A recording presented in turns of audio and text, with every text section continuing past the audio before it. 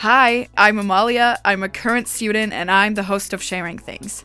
Sharing Things is a conversation between two people who have just met but who share a connection to the university. We start with a meaningful object that they've brought to the studio and we take it from there. In this episode, you will meet Mona Siddiqui and S.J. Sandhu.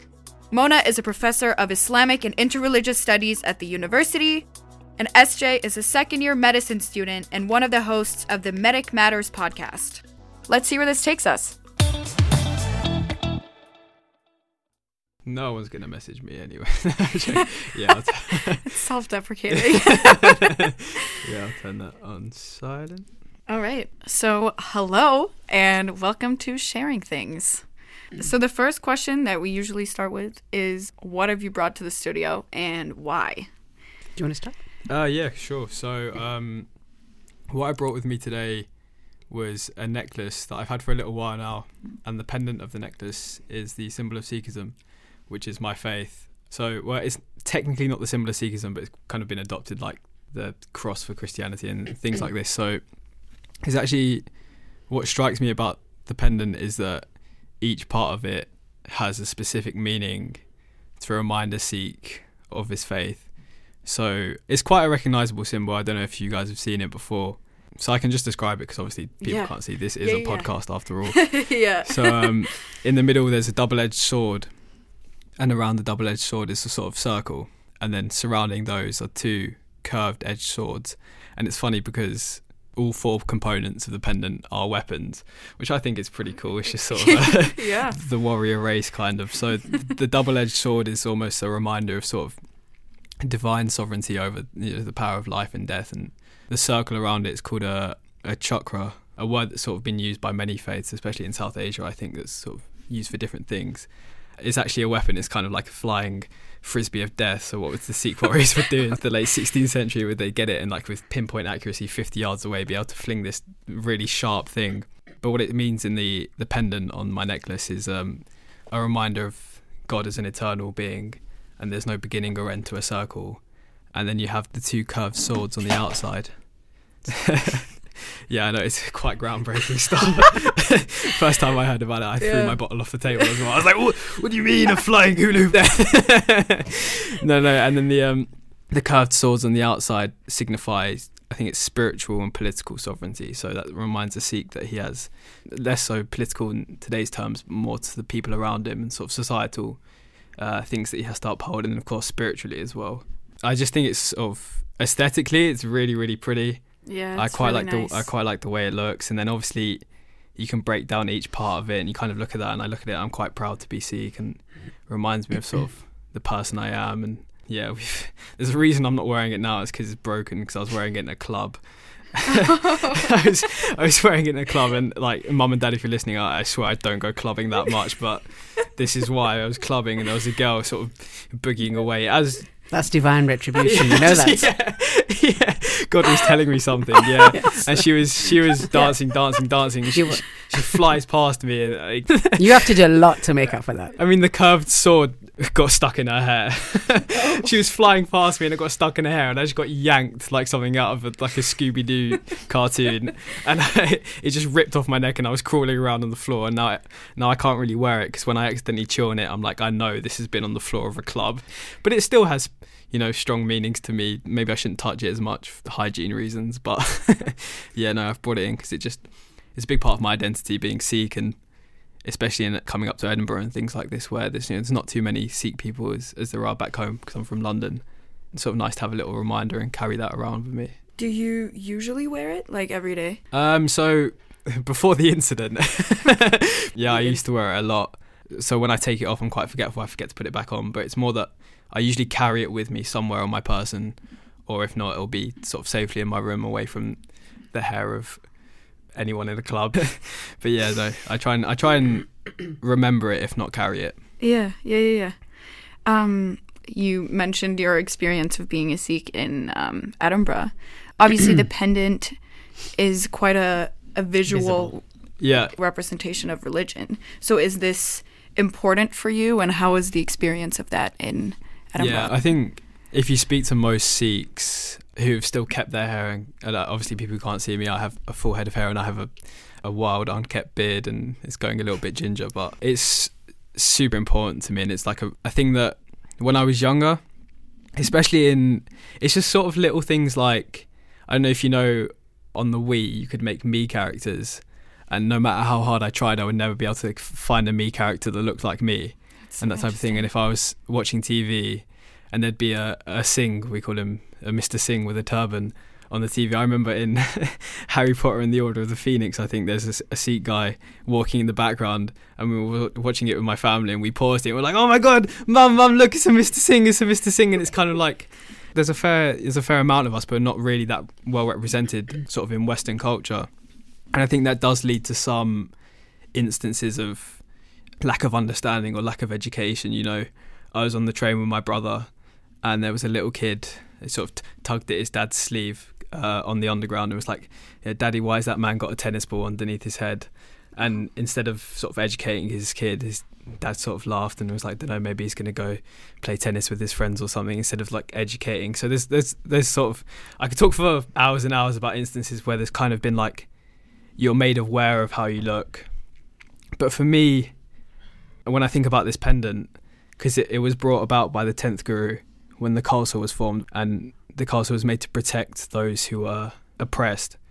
And if you were to see a Sikh with a turban and a beard, you were, meant to feel safe because that was someone that could protect you, someone that was sort of on your side. And I feel like something that I think, people who I would never understand saying hello to me in Punjabi, who maybe would not know to do that if I didn't have my hair or I didn't look the way I look. It kind of warms my heart a little bit, and it's nice, especially in a place in Edinburgh where there's not too many of us. You see one and you do the sing nod. There's a thing. I don't know, I'm rambling on here. I'm sorry, but No. Absolutely set me off. There's a video that me and my older brother watched, and it's called the Secret Sing Nod. And what it is, this is almost like this little code that Sikh people have with each other. If you see a guy with a turban or a Sikh woman, you can usually tell if they wear the bangle. You sort of give a little nod and you keep walking, and I'll be walking with my friends and they'll be like, do you know that person? I'm like, spiritually I know that person. In here. yeah, in here. I know what you've been through, but yeah, no, it's nice to be part of a community, even if it's sort of spread all around the world and quite far from where the community actually is, sort of in Punjab. But yeah, I'm really proud to be Sikh, so that's kind of why I brought my necklace in today. Yeah. I like that a lot. Should we talk about your object? I have brought in a perfume atomizer, and this has been with me ever since I was an undergraduate, and I did Arabic and French as my undergraduate degree. And when I was in Paris, I bought this for my mum. This was my luxury present for her. It cost me at that time, we're going back to the 80s now, £25, which was a lot of money. Even though I had a student grant, £25 seemed a lot of money. But she always wore perfume. So for me, it was something special to give to her. I don't think she ever used the atomizer. It just would be on her dressing table. But I think in some ways, I kept it when she died, and she died 24 years ago. I kept it not because I bought it for her. I kept it because it reminds me of all that she was or could have been. A little bit of luxury, a little bit of something beyond her world. She did love perfume, but French atomizer bought in Paris was something that I wanted her to experience, but she never did. So for me, the atomizer represents all the past, but all the could have beens in somebody's life. Wow. So was your mum someone that was sort of really, really special to you? Very much so, yeah.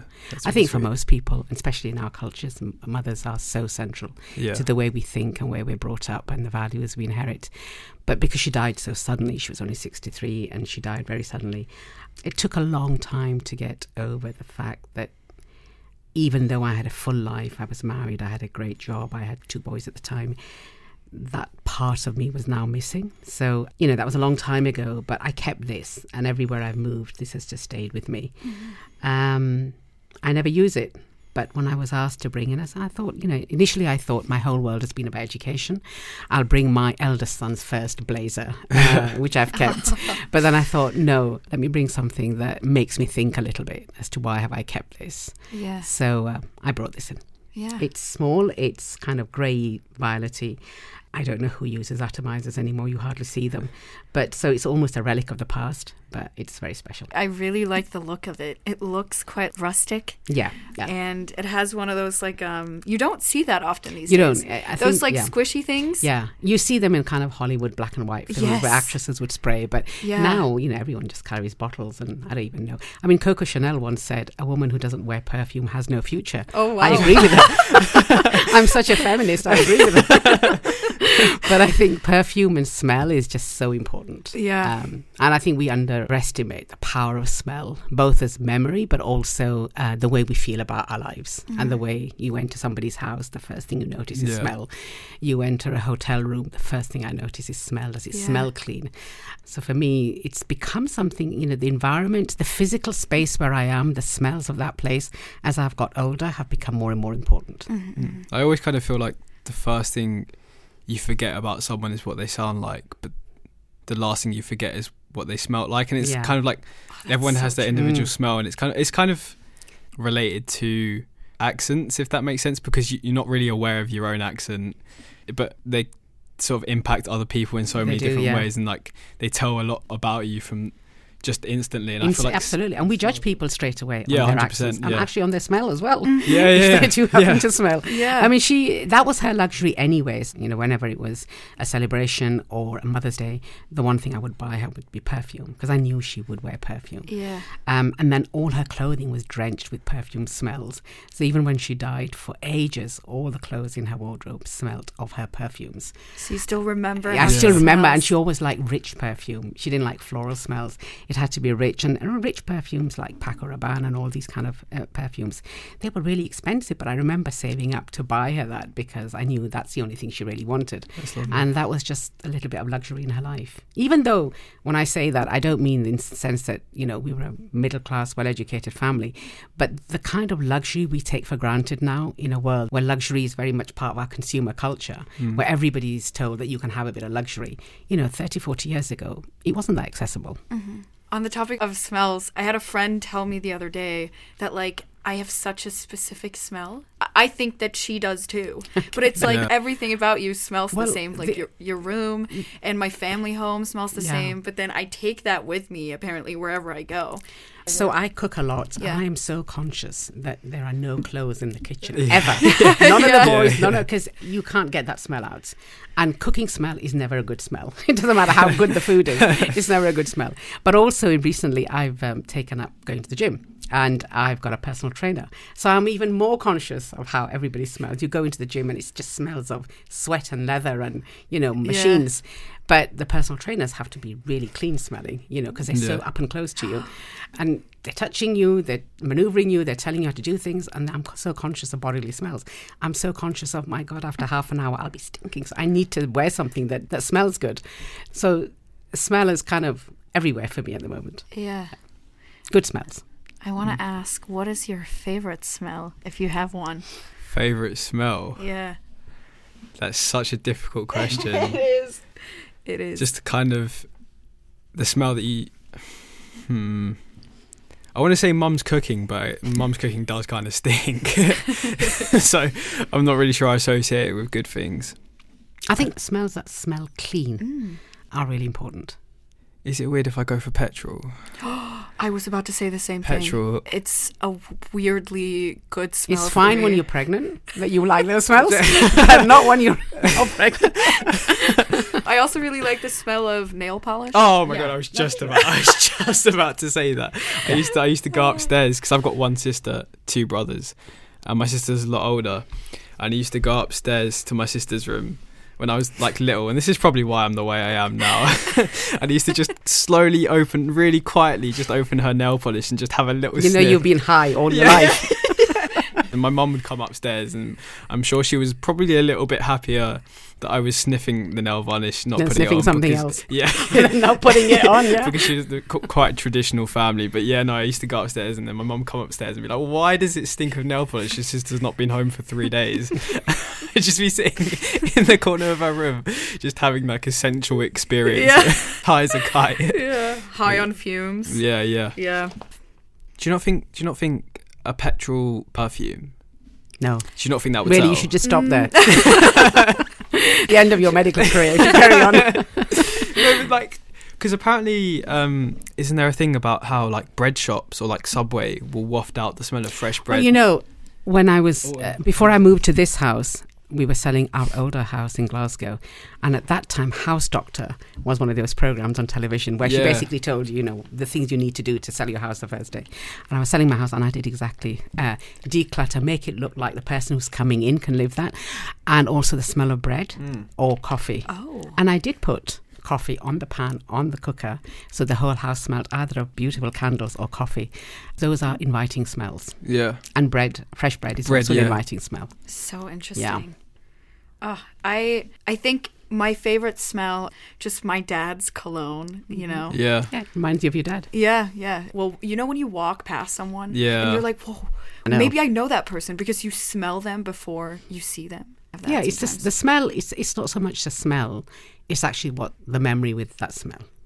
That's kind of the same with a lot of things, though. Do you not feel like it's not really... Say if someone says something that you've heard before, there's something like a little phrase that maybe your mum or your dad or your auntie used to say, and you hear that, and it's not really actually what they've said, it's kind of the feelings and emotions that you felt when they said that comes back up. Yeah. I guess smell's not so much for me, but maybe sort of words and phrases and accents. Like I think I sort of listen to how people talk and what they say, and if I hear sort of similarities, it can kind of take me back to home absolutely. and stuff. Well, it's different because you're still a young person with parents and a family home. Yeah. When you create your own home, things change a little bit. Yeah. And then you decide what is it that you want to take from your own family life. Yeah. And then how do you modify and change that with the family that you're now creating? Then as you get older, you realize a lot of the things that you kind of go full circle. A lot of the things that you thought you'd left behind, you're actually now bringing again into your own life. Yeah. So sometimes I'm very conscious that these are the things I didn't like about my home life. I don't want those, and these are the things I did.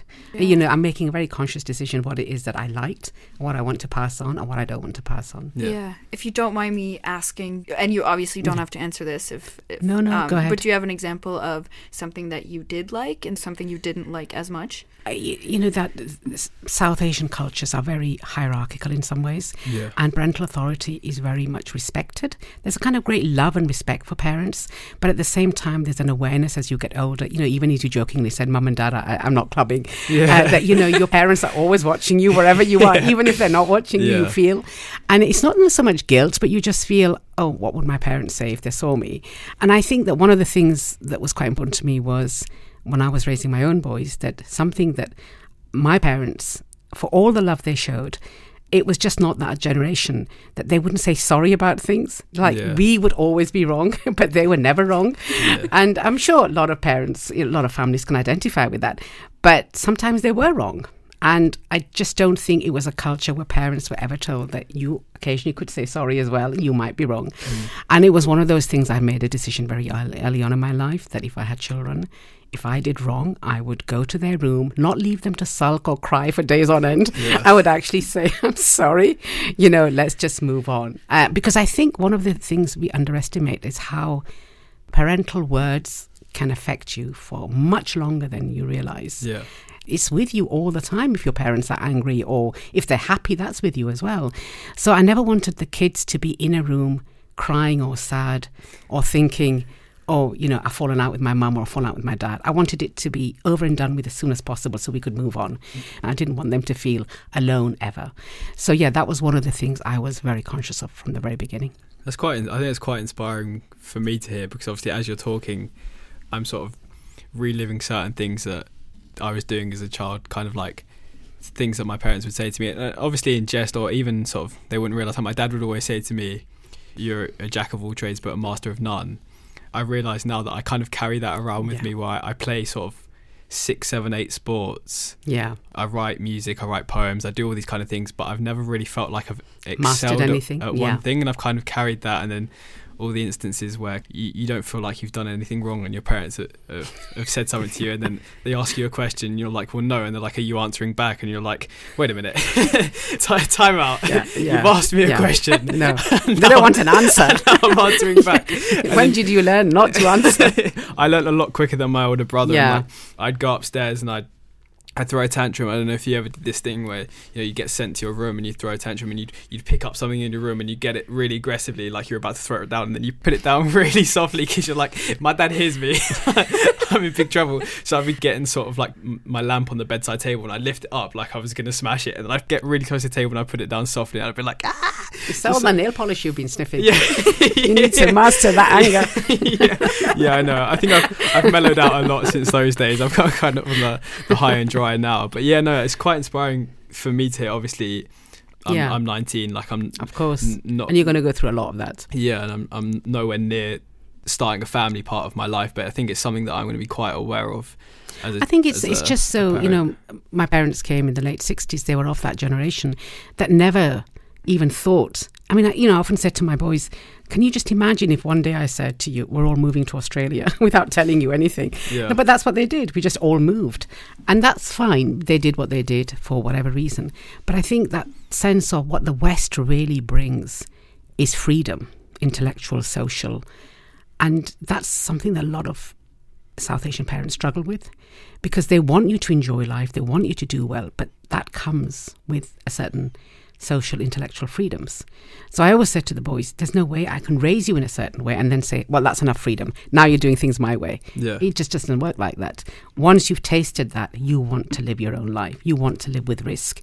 You want to take your own decisions.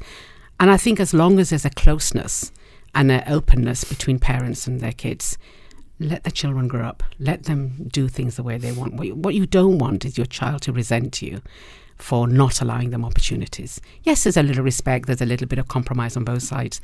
But what you don't want is, I really wanted to do this and you made me do this. Yeah. That I think would just crush me, and I think it would crush them. Yeah. I think I'm really lucky in that aspect that my parents, they weren't always like this, but they've sort of softened up a little bit in that aspect, and they've kind of given me that space. Like, that's good. I think if someone said to me 10 years ago, you're going to be at uni, 400 miles away from home, or however much it is, and you're going to be living by yourself, I'd be like, no way my parents would be having that. But now I'm here and they've kind of softened up. But it is such a big part, and I think you do get that internalization of, I don't want to let them down, because I remember my dad would always tell me about my granddad who came to the country in the 60s.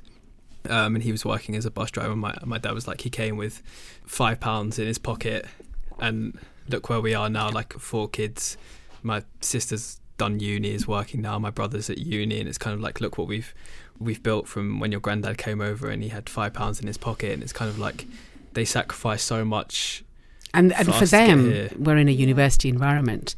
Education was everything, I think, for a lot of parents who come from the South, from the Indian subcontinent. Education is your leeway to everything in life. All the opportunities that you want in life. It doesn't matter, in a way, what you study. If you are educated, that's always going to be your salvation. Yeah. So, when I was at school and people were saying, what are you going to do when you leave school at 16? Nobody ever asked me that question, because it was never a choice. I was going to go do A-levels and go to university. I mean, it wasn't like I could even think of getting a job or anything. University was the pathway. And that may be also a class thing, that middle-class parents expect their kids to go to university. But I think education is hugely important. Yeah. How has it been coming to university? I've always been, compared to my brother and sister, a bit more wanting to get out the house, wanting to explore. Did they do medicine as well? My older brother did medicine, but my sister did economics. And where did he do medicine? So he's still doing medicine at UCL now. Okay. So he lives at home studying medicine. Right. But even when I was little, I was always kind of like, well, I'm going to go study in America, and I'm leaving the house. And like, my parents always tell me stories about how when someone would come to the door, I'd just open it and walk out with them, and just I was quite like a free spirit in that way. So it was important for me to find my freedom and find my space, and I've reveled in it and found out things about myself that I don't think necessarily I would have found out living at home with the luxuries of home. And it cocoons you away from life as well. Definitely. And I feel like, compared to not saying anything against my brother, but I feel like I've learned a lot about myself in the 2 years that I've been at uni than he has in the 5 years that he's been living at home. He's been living at home, because there's certain things you have to deal with for yourself. Absolutely. And how you manage your own time. I think the most important thing is, so I have 3 boys. The eldest did maths at Imperial. He's now working in London. He wanted to go to Imperial. The second one is actually hopefully graduating this year from medicine. And the youngest one has just started Edinburgh in computing. But they're all living away. I think the hardest thing you learn is not the silly stuff like, I need to cook and wash and stuff. They knew that from home. It's relationships, how you manage relationships, whether it's with friends, people in authority, how you learn to grow as a person. And if you've always got parents who are managing your relationships for you, you never learn. So I think for me, having seen, especially the middle one in the 5-6 years he's been at Edinburgh, how he's changed from always being a very popular kid at school to then suddenly coming to Edinburgh where there are lots of popular kids, lots of head boys, how he sees himself within that, the dynamics of that has been a real experience for him. But it's made him who he is today. Yeah. And unless you struggle a little bit in life, you don't learn.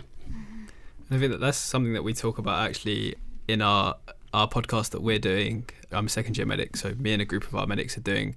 We talk about how different it is being the top of your school. I was deputy house captain, prefect, captain of the first team, all these type of things, just dropping it's bombs. It's normal for Asian people. It was just like, but sitting around the table, there was only 4 of us doing the podcast. The guy next to me was like, I was, deputy head boy, and I was head of this, head of that, and it's kind of like coming to a uni full of people like that. How do you manage not being the big fish anymore? And that's the same with life, I feel like, in general. Absolutely. You never really leave the school playground. All of life is just a different form of school playground. It's a matter of survival. And then, you learn what is cool, what isn't cool. So I don't think we should ever underestimate how important it is to give people a sense of self-worth, however young they are, because that stays with you all the time. And I think that's even back to the start when I was talking about my necklace and my pendant, that identity of Sikhism and having that self-worth and knowing who you are and being comfortable in that in the playground and being able to deal with the teasing in the playground. Absolutely. As a metaphor and literally in the playground shapes you as a person. Even though I'm only 19, I do feel like I found a lot about myself because of the way I look. And you say you have to go through certain things to grow as a person. I feel like you experience certain things on the playground or at school or down the street or whatever, and that either run from it. So a lot of boys, Sikh boys and girls, have cut their hair and things like this because they want to mask that identity and they don't feel comfortable, and that's completely understandable. For me, I kind of walked into it, grabbed it with 2 hands and was like, this is who I am, this is what I'm going to be like, and this is the person I'm going to be. And I felt that's really important, finding your identity. Do you ever feel that you weren't in Edinburgh? Not because of the medical school, but just because there are so few Sikhs here and you would stand out because you are visibly Sikh. Do you ever feel, I wish I was somebody where it was easier to be a Sikh? A few times when I go back home, I realise and I see, and my best friend from back home is Sikh, and we have so much in common because we've had such a similar upbringing. It's like, instantly if you see a Sikh person that you have 60-70%. You don't have to start from ABC. Yeah, exactly. Yeah, you're already starting. There's so much that you understand about each other, and even that's the same with even sort of people from South Asian backgrounds and especially Indian backgrounds. Like, you share so much of an upbringing because it's culturally there's so many influences in how you're brought up and absolutely the way you are when you're young. But I think me, as I said before, I've always been kind of a free spirit. I not really fussed about things like that anymore. That's good. I think it's not till you have to take ownership of your faith. So you leave home or you decide, well, what am I going to do with this faith?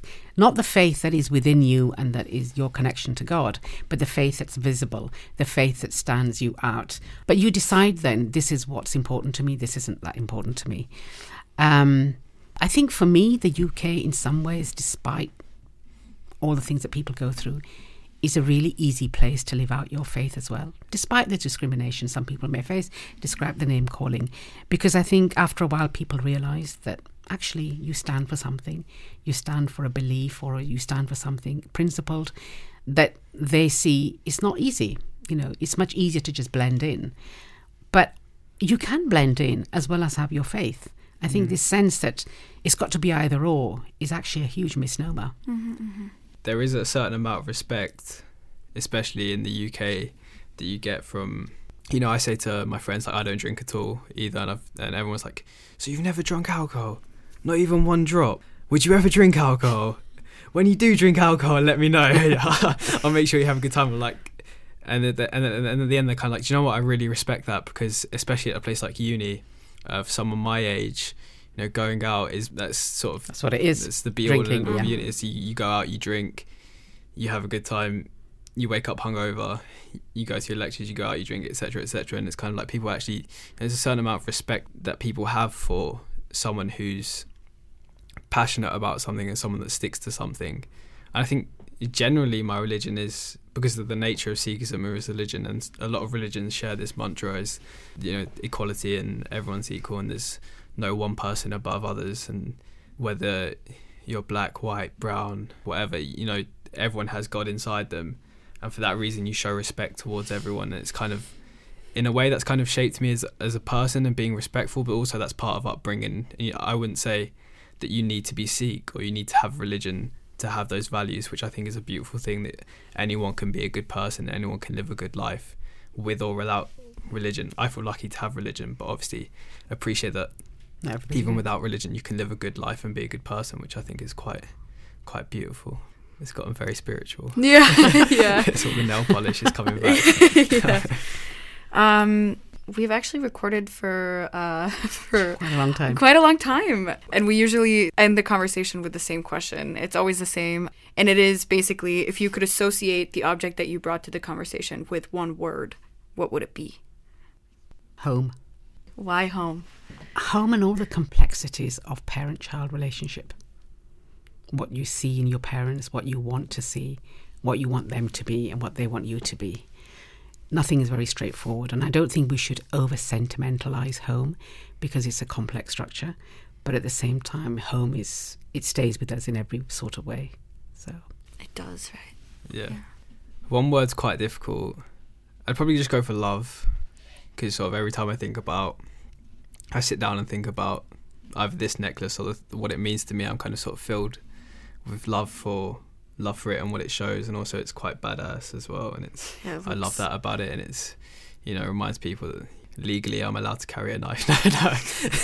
Just wear a t-shirt. Sikhism is a badass religion. Wear that to the nightclub. The symbol of Sikhism is 3 swords and just the hula hoop of death, as I mentioned earlier. So like just filled with love when I think about it, and just sort of want to share that as much as I can when I think, and I like it when people ask me questions about it as well, because I love to talk about it and educate and hopefully teach someone something new about religion maybe they didn't know so much about. So yeah, I'd say love. You should get it fixed, but maybe not wear it to the club. I feel like, well, I did a bit of DIY on it, but I should probably fix it up. But I quite like it, just having it, just play around with it. Just fiddle with it. And I definitely won't lose it if it's not wrapped around someone's hair and or the floor of a club. So maybe it's safer like this anyway. Next time it winds itself around some girl's hair, she may be the one. Maybe that's the sign. Just walk around swinging it like a lasso. Maybe. That's the full circle. That's the full circle. Yeah. Great. Thank you for being on Sharing Things. Lovely conversation. Thank you. Thank you for listening to Sharing Things. Join us next time when we talk with Niamh Martin McGarrigle and Holly Davidson about internet trolls, creativity, and path changes. For me, when things haven't gone to plan, it's if I don't get, for example, selected for something, or I've had a bad game and I'm getting absolutely trolled on social media or on Twitter. Mine isn't people on Twitter telling me what my opinion should be. It's just like the voice in my own head being like, oh, you've done a terrible job. And I'm like, have I though? Make sure to subscribe to our podcast on iTunes, Spotify, or your favorite podcast platform to catch our next episode. See you next time!